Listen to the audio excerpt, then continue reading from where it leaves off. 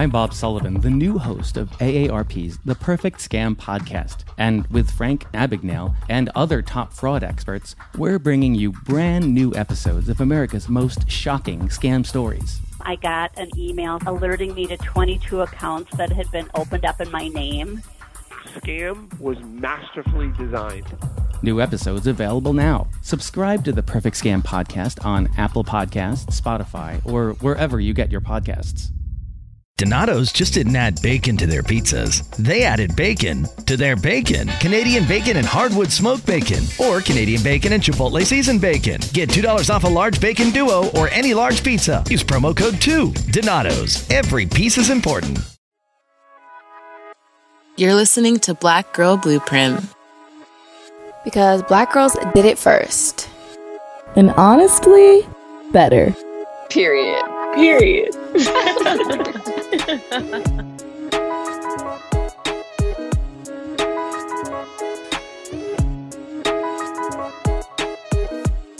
Hi everyone, and welcome to Black Girl Blueprint, your fave podcast for all the Gen Z Black Girl tea. My name's Lauren. And my name is McKeen, and thanks everybody for tuning into today's episode. So today's going to be a little bit different. We're going to keep it 100% real. The election is less than a week away, and we thought we would be doing ourselves and everyone else a disservice to not get real about it, especially given all of the misinformation that has been spread around all the candidates and everything that's at stake. So that's what's on the plate today. Yeah, exactly. I think there's just so much to talk about, so much to unpack. Also thinking about this is a Gen Z podcast, and also this is the first time that some people are going to be voting, and we think, yeah, it's definitely important considering also how much is at stake with this election. I just think, this is a historical one that, is going to change the course of a lot of things in US politics, but also world politics in general. So it's important, and we had to talk about it. So before we get into the long things that we have to talk about today, McKeen, let's tell them what we're reading the room today. Of course. So for anyone new here, Read the Room is normally a segment that we use to get into all of the tea of Black Twitter, get into the tea of our personal lives, and also any questions or confessions that y'all send to us down the line. But today we're going to do a pretty chill and quick Read the Room, given the fact that honestly, we have so much information to try to cover in this episode, and we want to make sure that we hit all of the points so that we're all able to approach this election well-informed and prepared. So today's Read the Room is just a check-in. Lauren, girl, how you doing? How is life? I'm okay. I'm doing well. Midterms are coming up. I have to try to catch up all the readings for the entire semester that I have not done yet. And that's going to be quite eventful, but it's fine. I got my nose pierced yesterday.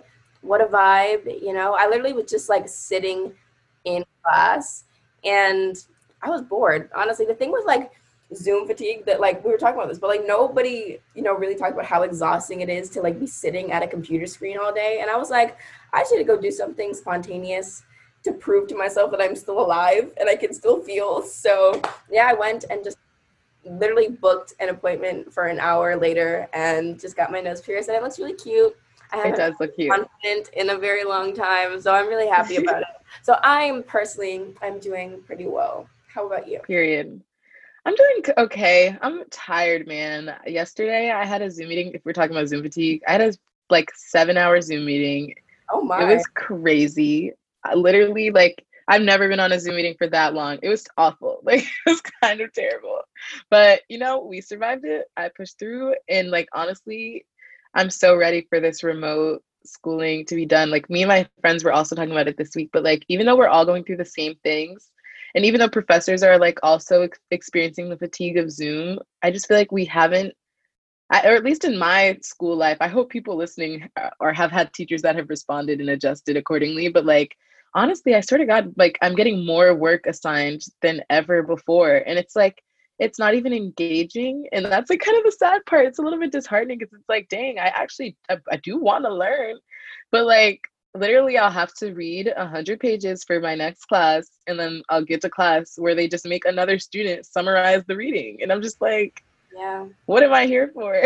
This is, and I feel also another question to think about is just and me and my friends were talking about it the other day. It was just given all that's going on in the world, to sit in a class and like talk about theory, or like to, you know, just talk about some like old obsolete like way of thinking, it just feels like less and less of a practical use of time, you know, like yeah, I don't know, it's real. Like Zoom, I don't know if it's just Zoom or if it's college too, or like a bunch of other things, but like, girl, the day that I'm ready to throw my laptop away. Ready to chuck it out of the window. It's honestly, it feels like senioritis, except we're juniors. But it's also like Zoom added. I'm just tired. I'm also like not ready for the workforce though, but I also don't want to be doing this. So I'm like, what do you want to do with your life? Absolutely nothing. Absolutely nothing. I want to lay in bed. Have you seen that like TikTok where it was like the guy and he was going around to people with like really rich cars or whatever, and he asked her, and he was like, what do you do for a living? And she was like, I'm married. And I was like, period. Like, wait, hold on. Right. And then, I mean, keep in mind, if we are going to reference Black Twitter, like Black Twitter's been chatting about this little Birkin bag debate, and I haven't been super in on it, but like, then Saweetie's out here telling me on the timeline, like, oh, find you a man that can buy you a Birkin. Da, da, da, da, da, da, da, da. And I was like, I don't even want a Birkin bag, but like, shoot. I mean, it's more promising to Zoom you at this point. Honestly, listen, I love Sweetie. So if Sweetie tells me to find a man with a Birkin bag, then that's just what I'm gonna have to do, honestly. And that's it. If Queen Sweetie says it, then it must be true. Her and Quavo are still so cute though. Like, bring it back to episode 2 when we talk about it. Every time I see them on my timeline, I'm like, y'all are adorable. This is literally so thank you. And speaking of, honestly, maybe this is starting to be a Saweetie fan podcast, but speaking of her like video content lately, she's been hilarious. Like, she made, I don't know if you saw it, but like she made like a remake. Is it the Friday one too though? But the one I saw was like of the Sorting Hat or whatever from. Sorry, I've only seen Harry Potter one time. But that's okay. I know exactly. You do? Yeah. Where she like. No, she had her bags be like, she had the sorting bags. Oh, and like, it was like, she was the person that was like deciding which house you would go to. And like, you know, so one cute. Bag was assigned to like the Icy Girl house, and like one bag was assigned to like the Pretty Mom house, or like, it was just cute. It was so funny, and it was so well made. Definitely recommend. I thought you were talking about the trend, because I know China Anne McClain did a video where she was doing like it's like the Harry Potter sorting houses or something, and you like find like you do an outfit that resembles a character, or maybe like you do an outfit that resembles like a Harry Potter house, and it's like a fashion thing. But that's what Sweetie did is even cuter. I love that. Girl, I'm gonna send it to you after this. It was so cute. I tell you, I saw Harry Potter for the first time one time like last year. I've never seen any Harry Potter. Oh, you haven't? Okay, that makes me feel way better. I haven't read the book either. No, I'm not a Harry Potter fan. No, it's fine. Yeah, no, that was not my thing. I love like you read like the Percy Jackson stuff. All right, never mind. No. Now I'm judging you. See, I read one of the Chronicles of Narnia. Thing going on, but no. It was none. I did not. Growing up, wait. No. One of like the I didn't read Divergent. I read one of the Hunger Games ones. I never all that sci-fi stuff just never like hit me. I would always be bored. Really? Okay. I just didn't like it. I was just like, this is not for me. Even the movies, honestly, I just like, it was like, All right. I was definitely more pro, like, I love a personal story. Like, I love a coming of age story that doesn't involve like witches and magic. But I feel like I like when you can get both. See, like the best ones where like they grow up, but also like, you know, they have like powers at the same time. I'm like, period. True. But that's a little bit true to me. I like that. You're right. Literally, listen, I swear they were probably good. They really probably were. And maybe one day if I ever have children, I'll make them read it, and then I'll get a little summary from them. The way they summarize the readings in your classes is just like exactly. I'm gonna pass that down. But anyways, moving I think into the beef of today's conversation, the meat of it all. Sorry, I know you're vegan, so maybe we can come up with the lettuce of today's conversation. I'm actually not vegan. I was actually literally, not to get off topic again, but I was having a conversation with somebody about it this weekend. It's like I identify, I guess, as like a vegetarian or whatever, but like I'll eat food sometimes. But when you say pescatarian, most of the time people don't really get it. Also, I'm like, how do you determine that? Like, if I'll eat seafood like every like once in a while, does that make me pescatarian, or am I still vegetarian who just like eats seafood sometimes? And it's just a whole I don't know. You could take whatever title you want. I think either work. I would respect either. Okay. For you. Anyway, we can say the meat of today's conversation. Okay. Getting into the fish of today's conversation, the occasional seafood of today's conversation.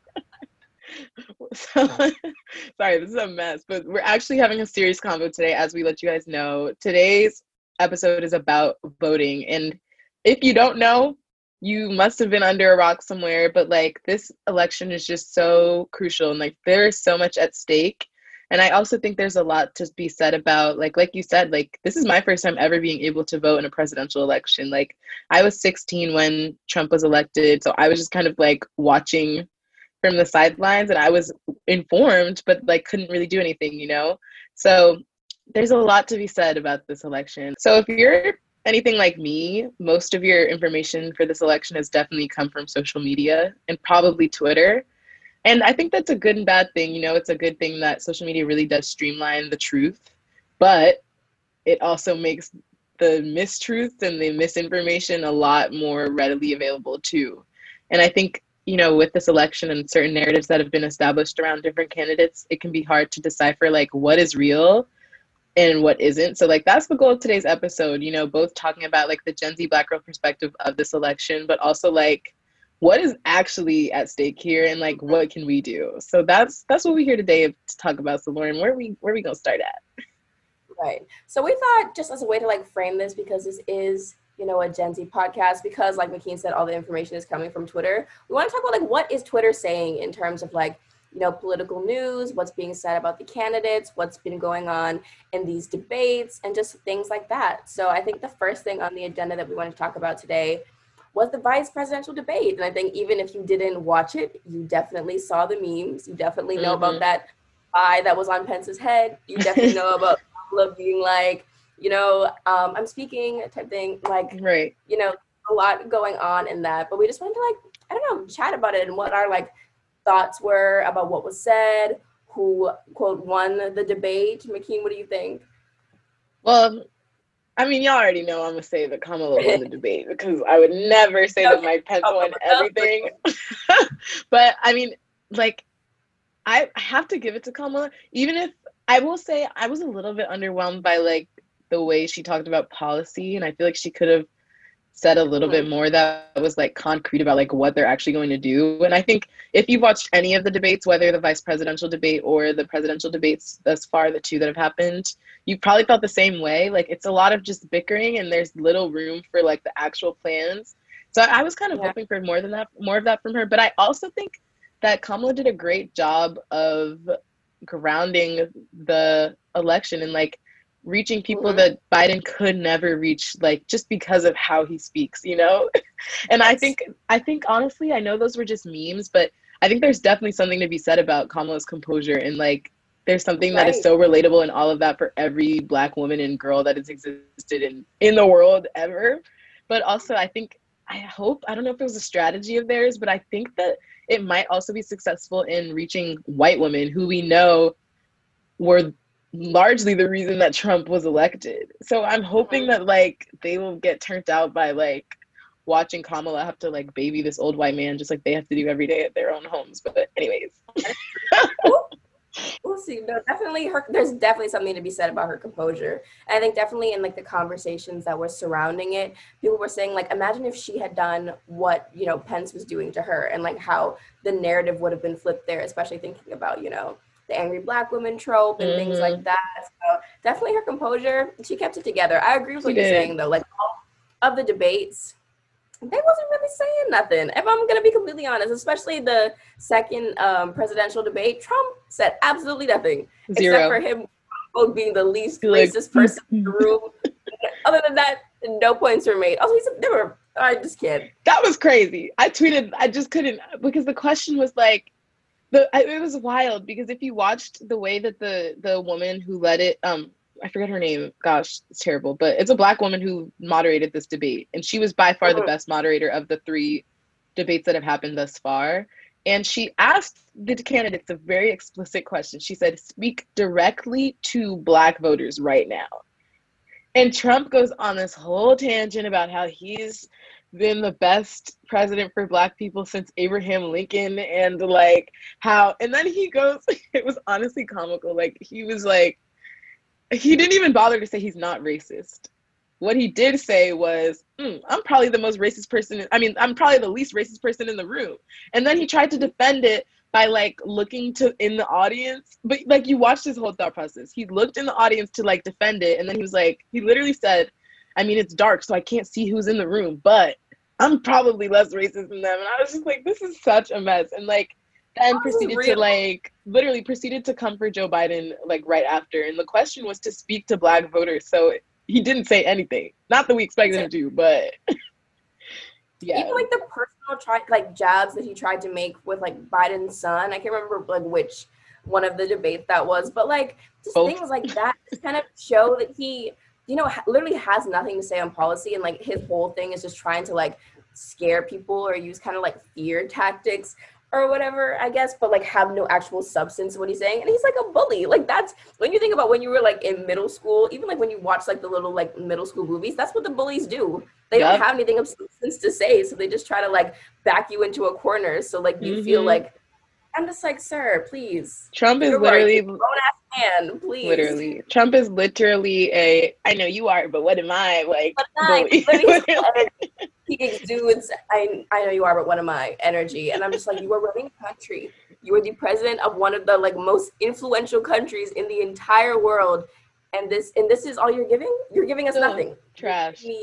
Trash. And I'm not here for it. Yeah. He did have COVID though. He did have COVID. Let's talk about that. Let's talk about it.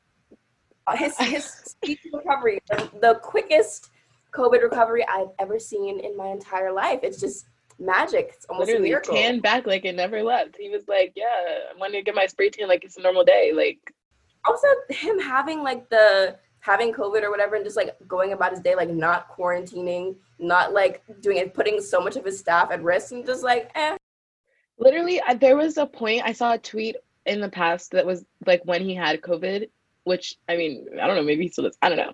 But when he had COVID, there was a tweet that was like, the outbreak at the White House that came from that like event that they had at the Rose Garden or whatever, currently leaves the White House as having more positive COVID cases than like a number of large countries. Like there was like at one point, I think almost 40 positive cases because of that event. And there have been a number of countries, I believe New Zealand comes to mind, but I know there are a bunch of other ones that like have had zero for the past months. So it's just kind of alarming that like the most protected space in this country is like, I don't know, it was just a mess. And also just to see him recover from COVID and then be like, he literally said, don't let COVID ruin your life, to the faces of people. 200,000 plus people have died. You cannot stop it from ruining your life. Like, it's just a dissonance. And like the fact that he was able to like go to his little hospital and like his whole private wing at that hospital and receive all of these, different sort of medications that are still like being tested and are definitely not available to most Americans who have COVID. Like, it was honestly so terrible. And I honestly was hoping, I was kind of hoping that like maybe Trump having COVID will be the thing that like makes him take this seriously. Like maybe he'll like actually turn around and adjust for once, but nope.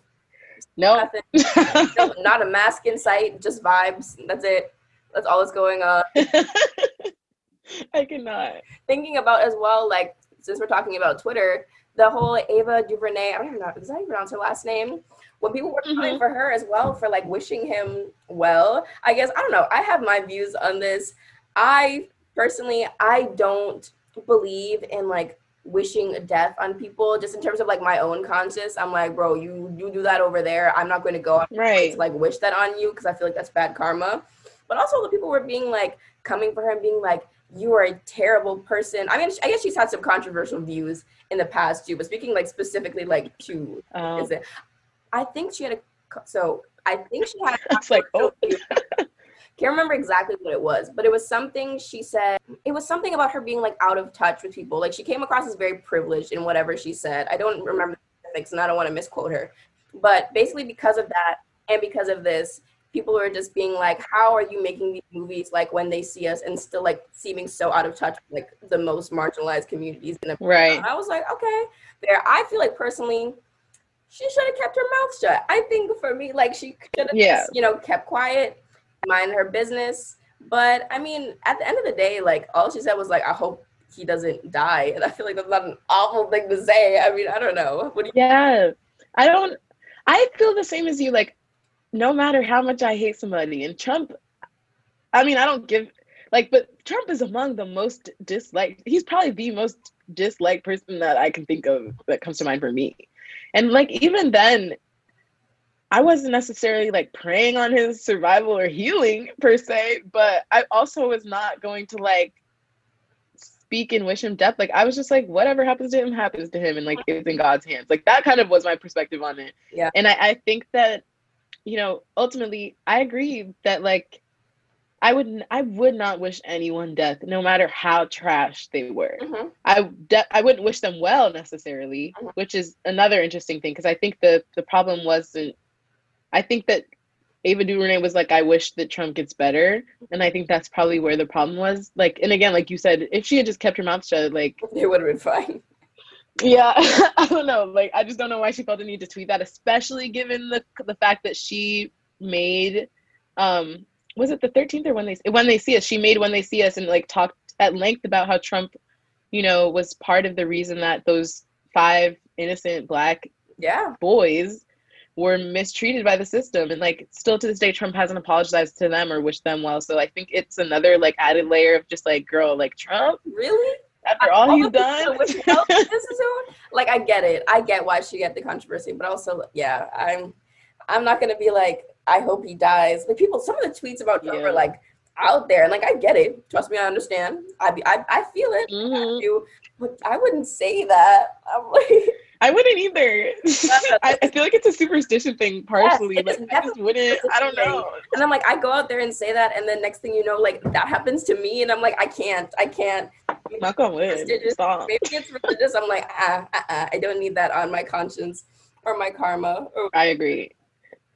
I think the last sort of Twitter thing, and we're gonna get into this when we sort of get into like what these candidates are actually bringing to the table, but is Miss Kamala herself. And beyond the memes, she just has a bunch of moments where she's just like cringy. I guess I'm laughing. Like, like I'm thinking of, I think most recently someone asked her like, who is your favorite rapper alive? And she said Tupac, and everyone was like, girl. Or that video of her like eating the pork chops or something like that, and I'm like, girl, you were trying really hard to get to this cookout. Like, you were really literally trying. And I'm like, girl, please stop. Some of it's really. She just has so many moments. Yes, I'm trying to be like in touch and just like proving that she's not. Like that video of her marching. No, my favorite one is there's that GIF that goes around, and it's like a lady like dancing down like the aisle, and everyone always thinks it's Kamala. I don't know why. Yes. I know exactly the one you mean. Or even when, like, I think it was Maya Rudolph. She plays her on SNL. I've seen like some of those. It's amazing. It's so funny.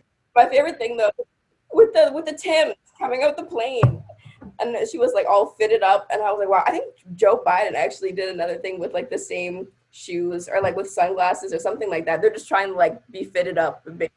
They really are. They swear they put some Converses on and are like the most in tune people in the world ever. And I saw this tweet too. Someone was like, y'all need to stop hyping up Kamala for these shoes before she like gets to deal with like Complex. And then next thing you know, on Complex buying sneakers, and I'm like, y'all did not put Kamala Harris on Complex. Kamala the sneakerhead.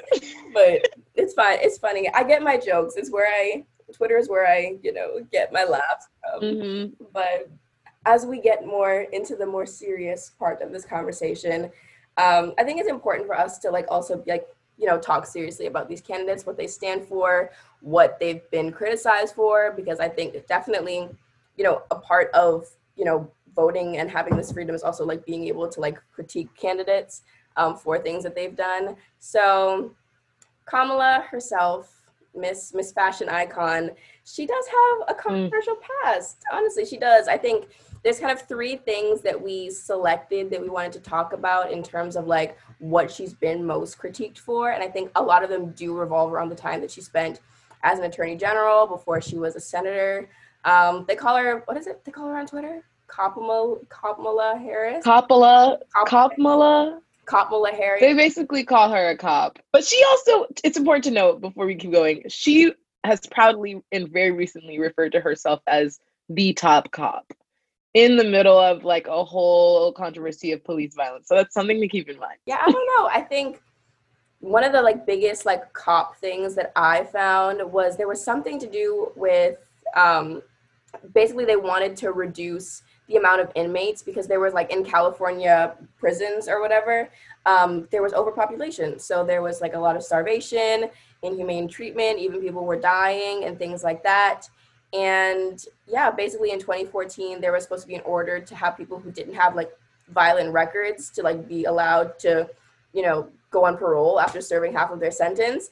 And Kamala and her team were like, oh no, we can't do that because that's going to reduce the prison labor pool or something like that. And I was like, oh, okay. I mean, since then, apparently she came out saying that she was shocked. She has no recollection of that she was very troubled by what she read, and she's like, find out what was actually said. But I'm like, that's what's been circulating basically as one of like the big things, people being like, basically she just locked a lot of people up during her time, and she's just not been like the biggest advocate for Black and brown folks when it does come to like prison reform, which like, I get it. I definitely understand where that criticism comes from. I think if you are going to be an attorney general, I don't know, I think also one of the most important things to think about with, you know, the whole Kamala thing is this tweet I saw that said, you can like criticize Kamala and still understand that like history is being made by her being like a vice presidential candidate. I think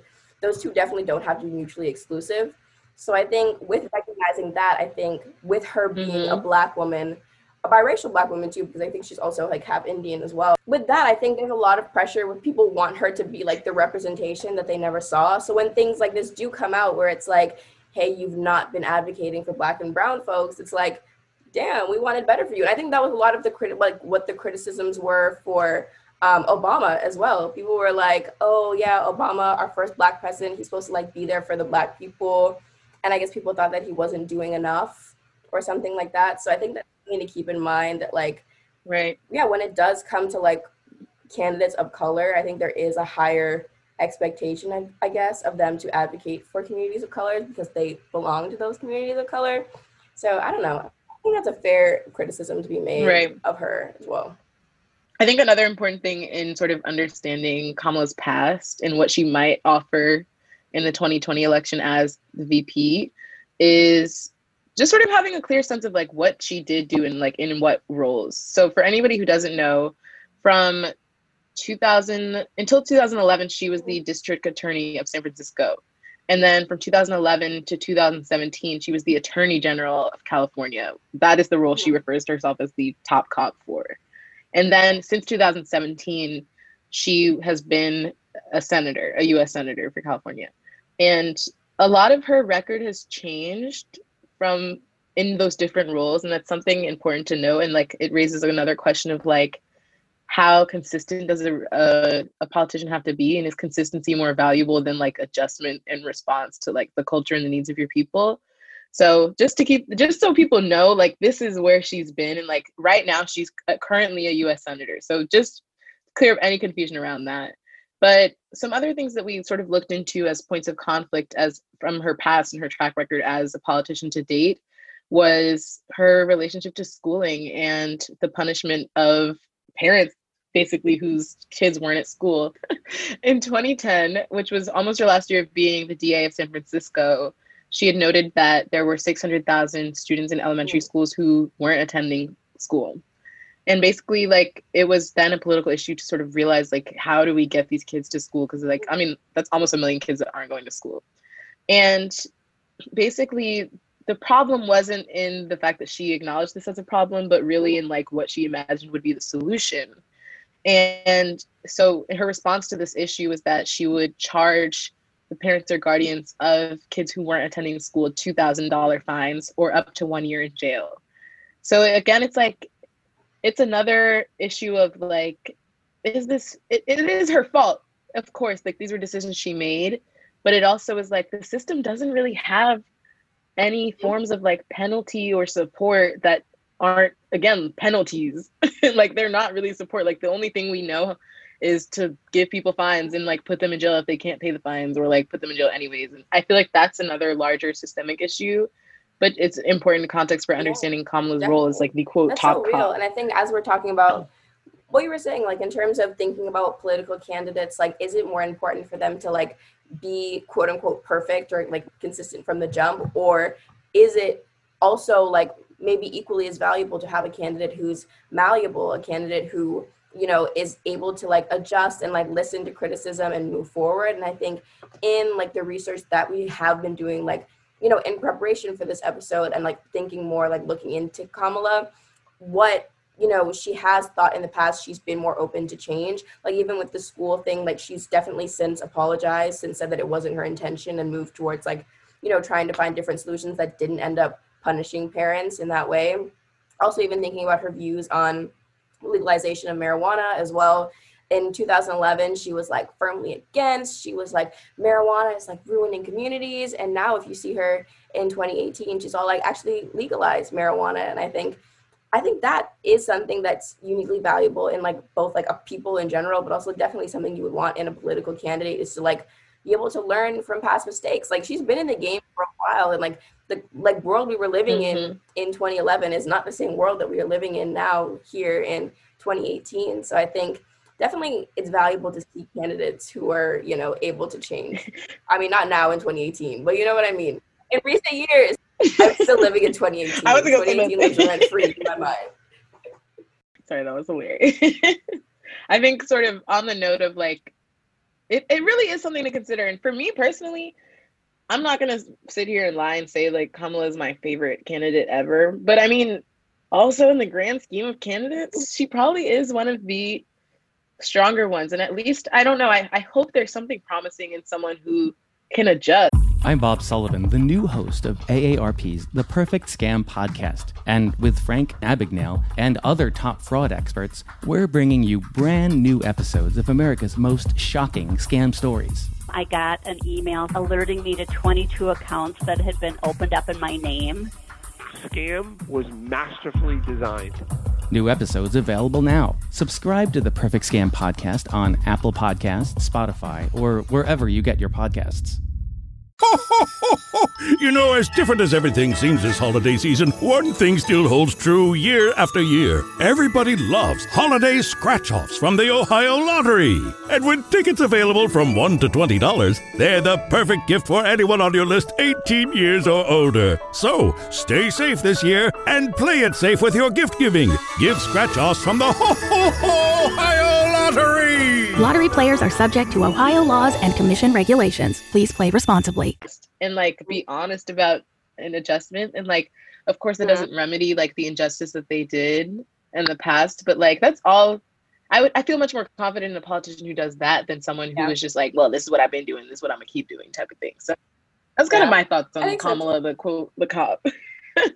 But I guess as one final, did you want to talk a little bit about her like relationship with sex work? Definitely. One I mean, sort I of think final thing to note about her relationship with sex work kind of still falls into the same, I guess, trend of what we've been talking about before. Definitely in 2016, she was very much talking about like, you know, having no regrets about basically there was some site or service that she got shut down that was like very, very much a place where sex workers, you know, used to get their work and things like that. So she was very much against sex work.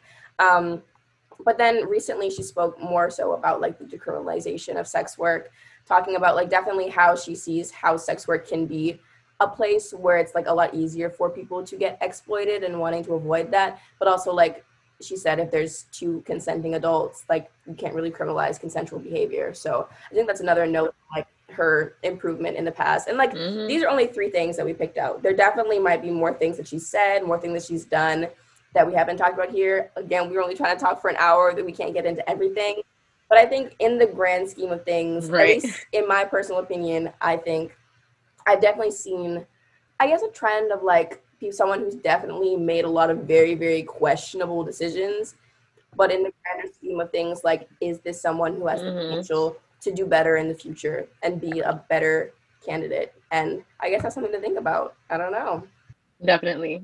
Absolutely. And it really, like, I definitely recommend that everyone just do a little bit of research, like look into her track record and like even just the small shifts from when she was attorney general to like the things that she's passed as a senator. Like, you might be a little bit surprised. And I think that's the one sort of the goal with this episode is like, because so many of us get our information from Twitter, like there is value in looking beyond the common narratives to like, at least if for no other reason, and you might not change your mind, that's not your goal, and like that's totally fine. But at least then you know what happened. So like that is the goal. And I think, you know, if we're looking at her running mate, Biden has a similar history and like some similar points of question in his track record. He's been a politician for decades.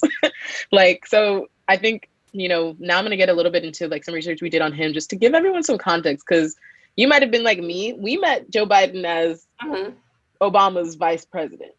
You might have positive or negative things about, I don't know, but like that's how I was introduced to him. I thought that's where he began to exist in my mind. But like he was elected to the Senate in 1972 when he was 29 years old, and he's currently 77. So he's been in the game for a long time. And, you know, as a senator, you know, some points of conflict now that are coming up again in this election were like some things that he did as a senator. And honestly, his track record as a senator was pretty positive, but I'm going to address the largest point of conflict first, which is the 1994 crime bill. And if anyone doesn't know, this was the crime bill was passed by the Senate unanimously, and like it was a bipartisan sort of effort against the rise in crime in the 90s. And so that meant like even the Congressional Black Caucus was extremely behind this crime bill. Just for context, like it wasn't like Joe Biden being like, let's lock him up. It was kind of a unanimous decision, which is again questionable, but just for context, like it was problematic on everyone's part. And if you've watched any of the recent debates, you might have seen Biden refer to this bill as a mistake, which is interesting to like refer to something that he was involved in as a mistake. But basically the bill wasn't extremely successful in decreasing crime. And the only thing it really was successful in was in increasing incarceration rates, particularly among Black people and also Native Americans. And it's something to really like look into the stats if you want to see it. It was very problematic. Because of that bill, like a lot of people were experiencing like newly set mandatory minimum sentences. So like for repeat offenses, some people were like required to be sentenced to life. There was also like increased charges for marijuana usage. So a lot of additional people were sent to jail that weren't necessarily contributing to the violent crime that they claimed to target. So those are all some things to consider. But that same year in 1994, sort of as a more positive note and some other things that Biden has done, that same year he sponsored and like was spearheaded the Violence Against Women Act. And that actually very successfully led to a major decline in domestic violence. I think it was like from 2.1 million domestic violence cases a year to like less than 800,000 within 2 years. So it was honestly, it was successful. And like, I don't know the stats about race, but I hope that Black women were among those ones who benefited from that. So something to look into. But yeah, I mean, those were some things that Biden did. He also oversaw the confirmation of Justice Ruth Bader Ginsburg to the Supreme Court Justice. He introduced one of the first climate change bills to the Senate, which led to the creation of like a global warming task force. It is also like important to note, like as vice president, he was responsible for many of the things that we do applaud Obama for, which particularly the Affordable Care Act. And now because of them, like 20 million Americans who were previously uninsured now have access to healthcare, which is crucial, if not always, but especially in the middle of a health pandemic. So just some context on Mr. Joe Biden over there. I don't know, I might be a little bit biased, but I think one of the things that I really applaud him for, definitely as my little, you know, sustainable development major is just like, you know, those climate change stuff. And I think I was looking up the stats, like comparing like what the Trump administration has done in terms of climate change to what's like Biden's planning to do. Bro, Trump is making it worse. First of all, this is a man who does not even believe that climate change is a problem. He's not hearing the science. Did you hear what Trump said in the first debate about like when the question of climate change came up? He literally was just like, well, Biden goes through and gives this whole comprehensive plan about like funding and like this is what needs to happen about emissions and zero net emissions by 2050 if possible, da da da. And then Trump is like, oh, you know, what really is the problem is forest manifestation or not manifestation of forest protection and like maintenance. And he was like, we just have to pick up the trees that have fallen. And like, if we pick up the trees, everything will be better. And I was just like, sir, please be quiet. No, nothing. People will go to this man and try to give him the climate science. And he's like, you know that Squidward meme? It's like, y'all hear something? That's it. That's all. That's the energy I get from him when there's climate change conversations going on.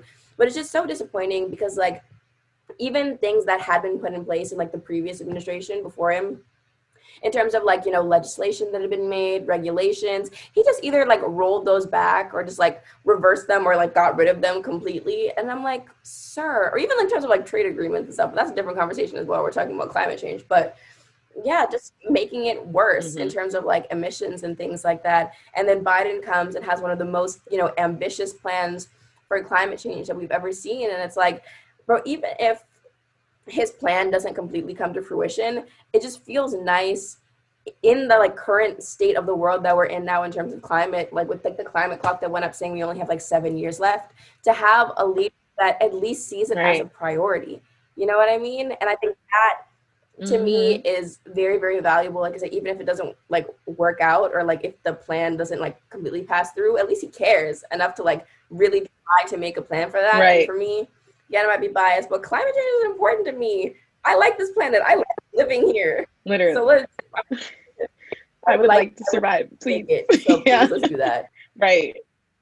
Yeah. I think that raises an important question though of like, that's been the toughest part to gain from all of this. Like what we talked about the debates, like even I'm someone who's watched each debate thus far through and through, but I can't blame anyone who has decided not to watch them because you don't necessarily gain much. You just have, I mean, I don't know about anybody else, but like I'll watch those debates and I'll leave with more questions than like when I started watching.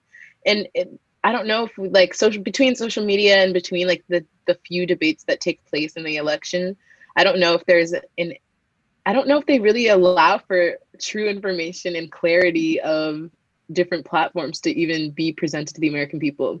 So I feel like, you know, one thing, I have so many questions. Like I have literally, if you asked me what the Biden-Harris campaign is going to do for the US, I probably, like before I did the research for this episode, I did not really have a sense. Like their whole campaign, like, and even in the debates, they're talking about like how they have more dignity than Trump, or like we are nicer people than Trump, or like, and of course, like, thank you for that because that says a lot. It does say a lot.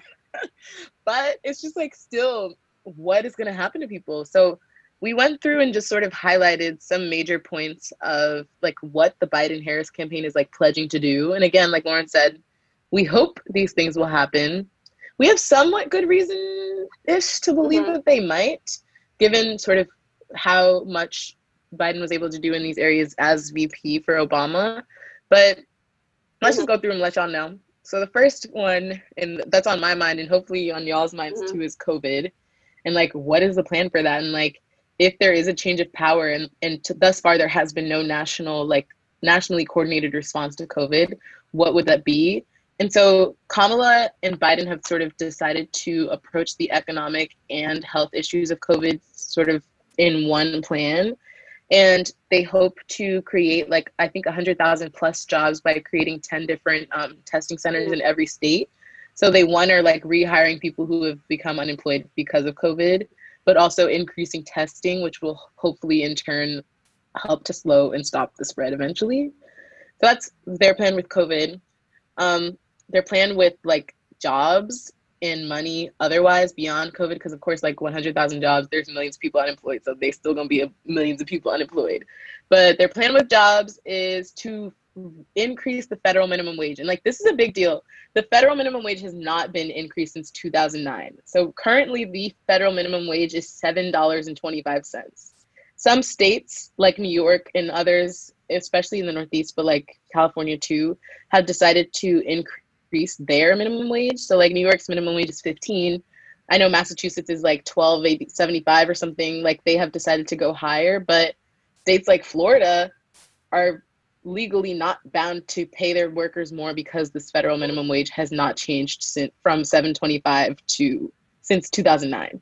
So Biden and Kamala are planning to raise this federal minimum wage to $15 an hour.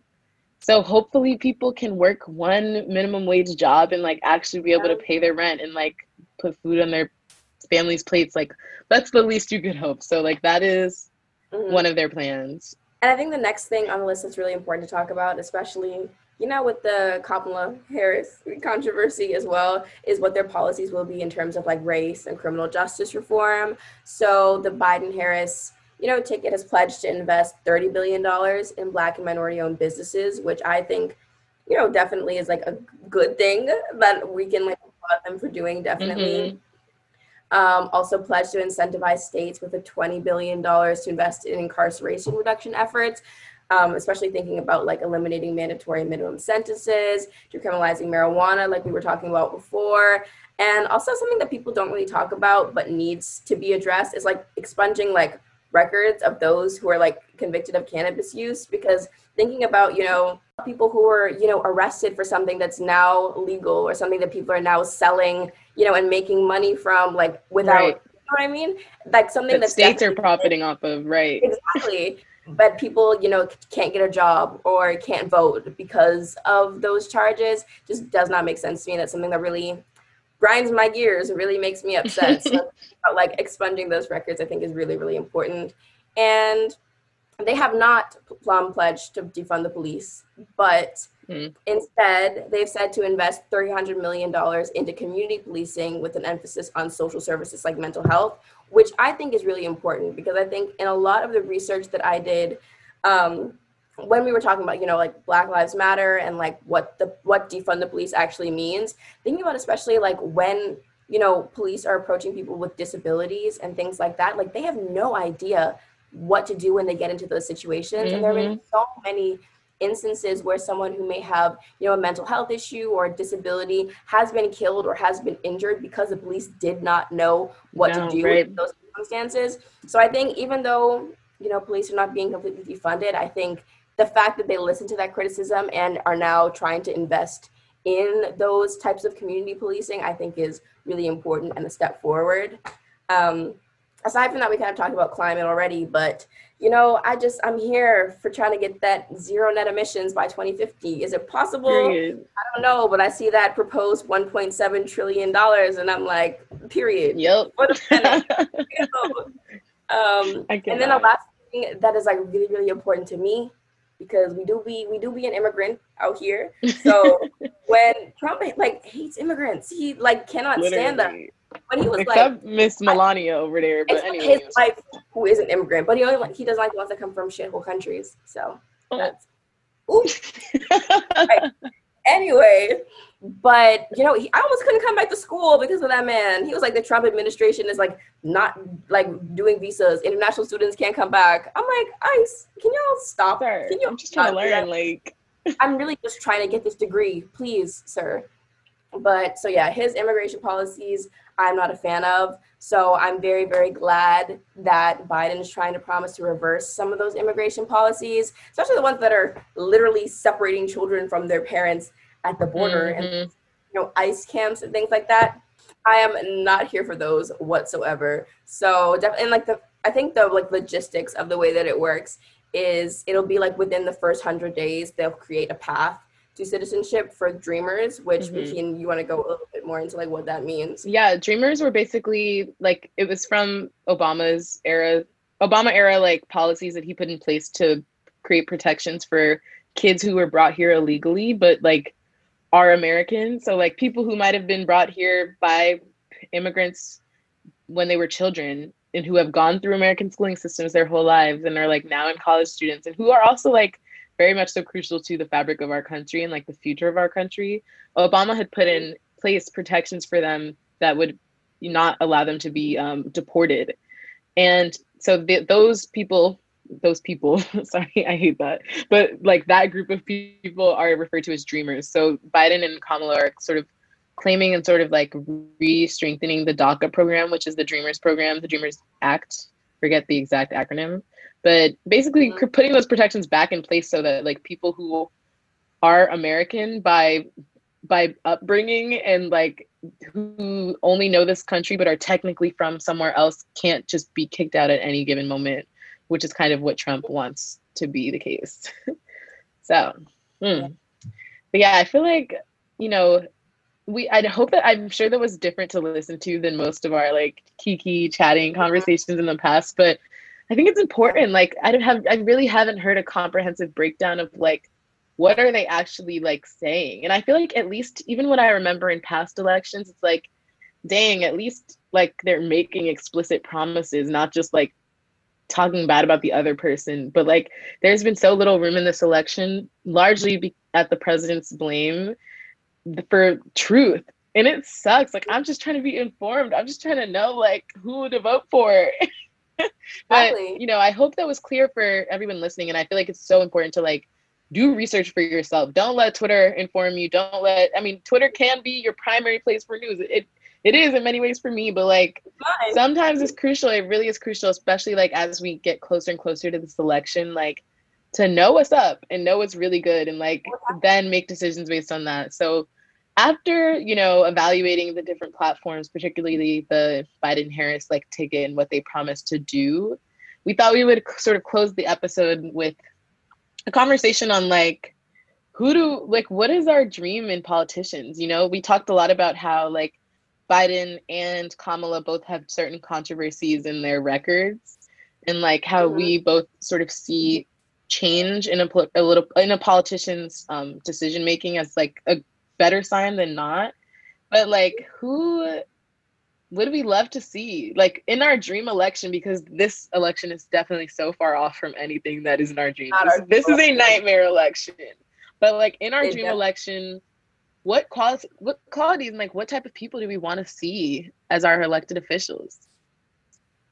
I would love a Black woman, a woman of color. I think that's what my dream candidate is, just because, I don't know, I trust Black women with my life. I definitely would trust a Black woman to run this country. Yep. I think of all the politicians that I know, I think AOC is probably like the best candidate I've seen, in my personal opinion, in terms of like her prioritization of like climate change that I was talking about, but also just in terms of like who she is as a person and like what she, I'm saying who she is as a person as if I know this woman, but like and like what she stands for. Yeah. I just love how vocal she is. And I love the fact that she doesn't take shit from anybody. And I think that is so valuable. And also just, you know, the way she fights for rights and like human rights, I think is like one of the main platforms that I found for her. Like she advocates for marginalized groups. She advocates for like communities that don't typically have a say. And I think even if it's not her, I think that's something that's really valuable for me in a candidate is like, you know, be here for the little guy, be here for the people who like don't typically have any platform to be able to share their experiences or stories, aren't like usually involved in any decision making at all. I think giving them a voice is something that I would really, really love in a candidate. Also a candidate who listens, a candidate who like, you know, hears what the people are saying and like doesn't automatically assume that they like know everything because they've been in politics for so long. It's like, and I, you know, like the whole high and mighty, I guess, type of idea of just like, oh, I've been here for so long, like I know what's best for the country, and just like doesn't to the people at all. Like we be having some good ideas too, right? Because I think politicians can also find themselves so far removed from what it like the everyday life is for American citizens that if you don't listen to like what you know is going on in these lives, or like what you have no idea. You have no idea, and nobody is going to know what needs to be done in marginalized communities better than the people who live in those communities every day. And you know, I think so. That's something that's very, very important to me. I think in terms of like what the candidate, also a candidate who cares about immigrants, because that's me. would like that. Immigration and climate change. Those are the main platforms that I would like to. Yes, I hear you. I agree. I feel like there's something to be said about, like, to me, a politician, the job description of being a politician is to be a public servant, which means what you're doing should be to, like you said, like to serve and to benefit the people who elected you. And I feel like we're so deep in this that, like, deep meaning beyond our lifetimes and beyond our parents' lifetimes, like this system has been so long established that, like, we don't even necessarily view politicians as ones who represent us anymore. Like, technically we know that, and like technically we vote, but it's like politicians are just the ones who make the decisions anyways. And like, we've, especially with Trump, but like even before Trump, we see so many times where like it is very clear what the American people are asking for and still something else is done. And it's sad. Yeah. So I feel like, honestly, the baseline, I just want to see a politician who, like you said, acknowledges that their job is to serve others. Like, your job is not to be in charge of me. Your job is to listen and to respond and to protect. Like, that is it. Like, I just feel like that's such a rare sight to see. Like, which is why I think AOC is, you know, among one of the people that just feels like a breath of fresh air when we've been so long been accustomed to politicians who not only don't look and sound and like come from anywhere like we do, but also just are so long out of touch, like have not lived in any community in decades. And I feel like, you know, she's part of a number of like current, like new representatives that are sort of changing the face of Congress and the Senate that I'm really excited to see. Like, my personal favorite is Ayanna Pressley. Love her. She's from my home state, Massachusetts, and she's doing the thing. She's doing work to make sure that like Black girls aren't put in prison from school. Like she's just doing the work that like is valuable to like protecting the future of like communities that I know, you know? So I think those are the people that I want to see more of in politics. And I feel like maybe this is a hot take, but like I feel like the silver lining of the terrible Trump presidency is that maybe we will see, like, he's affected an entire generation. Like, our generation is only now becoming of age to vote, but just wait until we become of age to run for stuff too, because I feel like it's about to be something, and I've been looking forward to it. I love that. And I think as we kind of bring this episode to a close, I think it would be remiss to not literally talk about like what voting actually looks like in this election and give y'all some, you know, like tangible steps that you can take. So definitely, as y'all should know by now, Election Day is November 3rd. I did see a video though. It's not like the election is not November 3rd. The election ends on November 3rd. The election is now. So if you can vote now, go and vote now. Vote early. Check what your registration deadlines or what your voting deadlines are for your state. Please go out and vote. There is a website called 2020voterguide.org. with all of the dates, all the registration, basically a comprehensive state-by-state breakdown. Anything that you need to know, you can find on that website. So I urge you all to please go and check it out. As well, something to think about is voting by mail is a big thing this year. So get your absentee ballots. I personally think it does make voting a lot more accessible. So I think it's something to like look into, especially like with COVID, but also like thinking about like the history of like voter suppression in America. Like I'm seeing, you know, on Twitter, all of these like long ass lines, even like in Harlem, which is like where I'm living, like there's so many long lines to try and vote. So being able to vote by mail, I think is really helpful for like disenfranchised communities to be able to contribute, to be able to fight against all of that. So yeah. And one thing just to consider, if you are voting by mail, unfortunately, there has been increased disenfranchisement with ballots that have been mailed in. So even if you are requesting an absentee ballot, it is highly recommended that instead of using like FedEx or USPS to mail it back in, that you go and drop it off at an approved box, or even at an election or at a voting or polling location, because like the process of mailing it in makes it just a little bit more likely that they might throw it away, which is unfortunate, but like something to keep in mind. So like, I mean, like, just make a plan. That really is what it is. Like, make a plan, look up what your state's rules are, look up the deadlines, like right now, because by the time this episode is live, like we will be a few days out, and like it's crunch time. And like the thing is about this election, we might not know the results for a month or more, But like Lauren said, November 3rd is the end of our involvement, and whatever happens next is like whatever happens. So, and you know, like we said, like polls are saying that Biden is going to win. I'm pretty sure every poll has Biden as like a 10+% lead. But keep in mind that Hillary was projected to win in 2016 too. And the main reason, I mean, there's some controversy. She did win the popular vote anyways. We won't get into that because we don't got time. But one thing, the reason that she did not win by a landslide is because people thought she had it in the bag. So even if you think like, I'm just not going to vote because I already think Biden's going to win, do it anyways. Tell your grandmama, tell your uncle who thinks he's apolitical, tell your roommate who thinks that voting is a waste of time. Like, tell everybody that you know to vote, because it is crucial. And it's like the one way that we can really, you know, enact change and like help to dictate like our future. And like, this is, like we said, the time where so many of us are coming of age, like, and entering the world and entering the workforce. Like, all of these job stats and stuff that seemed obsolete to us for years are crucial and like are affecting us. So please, y'all, go vote. That's it. That's all we had to say. Please go vote. So that's the wrap up of this conversation. We really hope that you guys found this to be informative. Like Makeen said, this is kind of a different episode than you guys are probably used to from us. We hoped it was still chatty and engaging, but we thought it was really important. Like, there's so many people, even in the research that we were trying to do for this episode, like, it's hard to just get like a comprehensive breakdown of like what, you know, these candidates are all about. So we hope y'all found that in this episode. We hope it's helpful. Please go vote. And I don't know, that was kind of a heavy conversation. So we're going to end things off and wrap it up in the way that we always do, with what's bringing us joy. So, yeah. Makeen, do you want to go first, or shall I go first? Oh, you want to go first? I'm gonna think about it. You are. Wait, we talked about this. Oh yeah. Oh my God. Yeah. Sorry. You joy.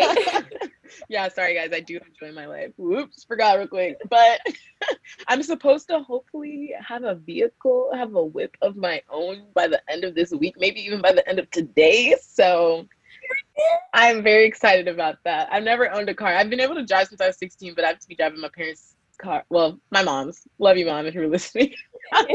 My dad will not let me drive his, but hopefully I will have one by the end of the day, which is kind of crazy. So yeah, that's bringing me some joy in advance. How about you? I love that. This nose piercing that I talked about at the beginning is bringing me joy. Period. Yes. Is that it? Is that what's bringing me joy? Is that all I got? Well, I watched a show on Amazon Prime called Fleabag. I don't know if you've ever heard of it. I saw your tweets about it though.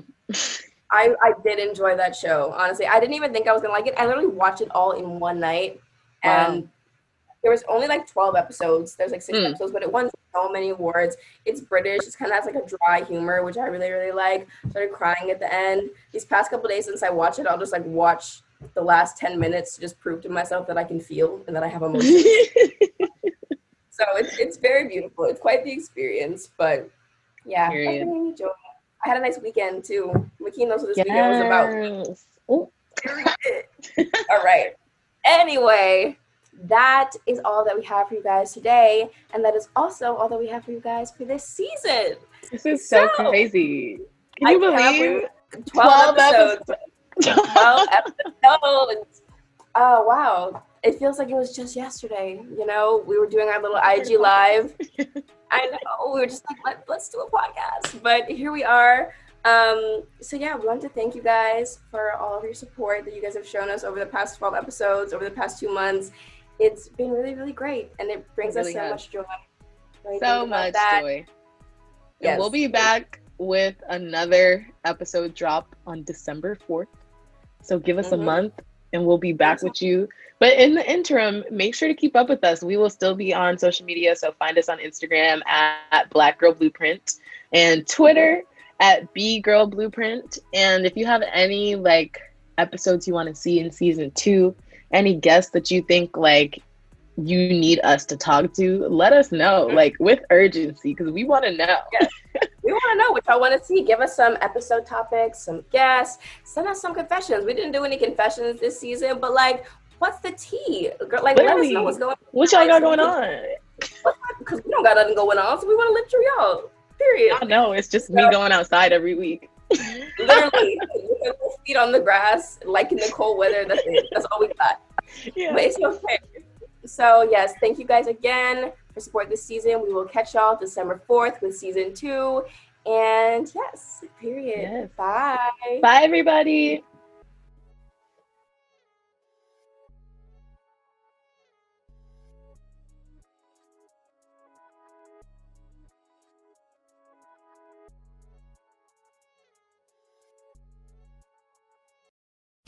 When you change your floor, it changes the whole room. Right now, save more on the floor of your dreams from LL Flooring. Save up to $500 on top of our already low prices. With a purchase of $1,500 or more, you'll receive a digital Visa gift card rebate. Visit llcashback.com for details. Choose from our selection of quality floors and get special financing. Lumber Liquidators is now LL Flooring. These are the floors homes are built on. You know, as different as everything seems this holiday season, one thing still holds true year after year. Everybody loves holiday scratch-offs from the Ohio Lottery. And with tickets available from $1 to $20, they're the perfect gift for anyone on your list 18 years or older. So, stay safe this year and play it safe with your gift giving. Give scratch-offs from the Ohio Lottery! Lottery players are subject to Ohio laws and commission regulations. Please play responsibly.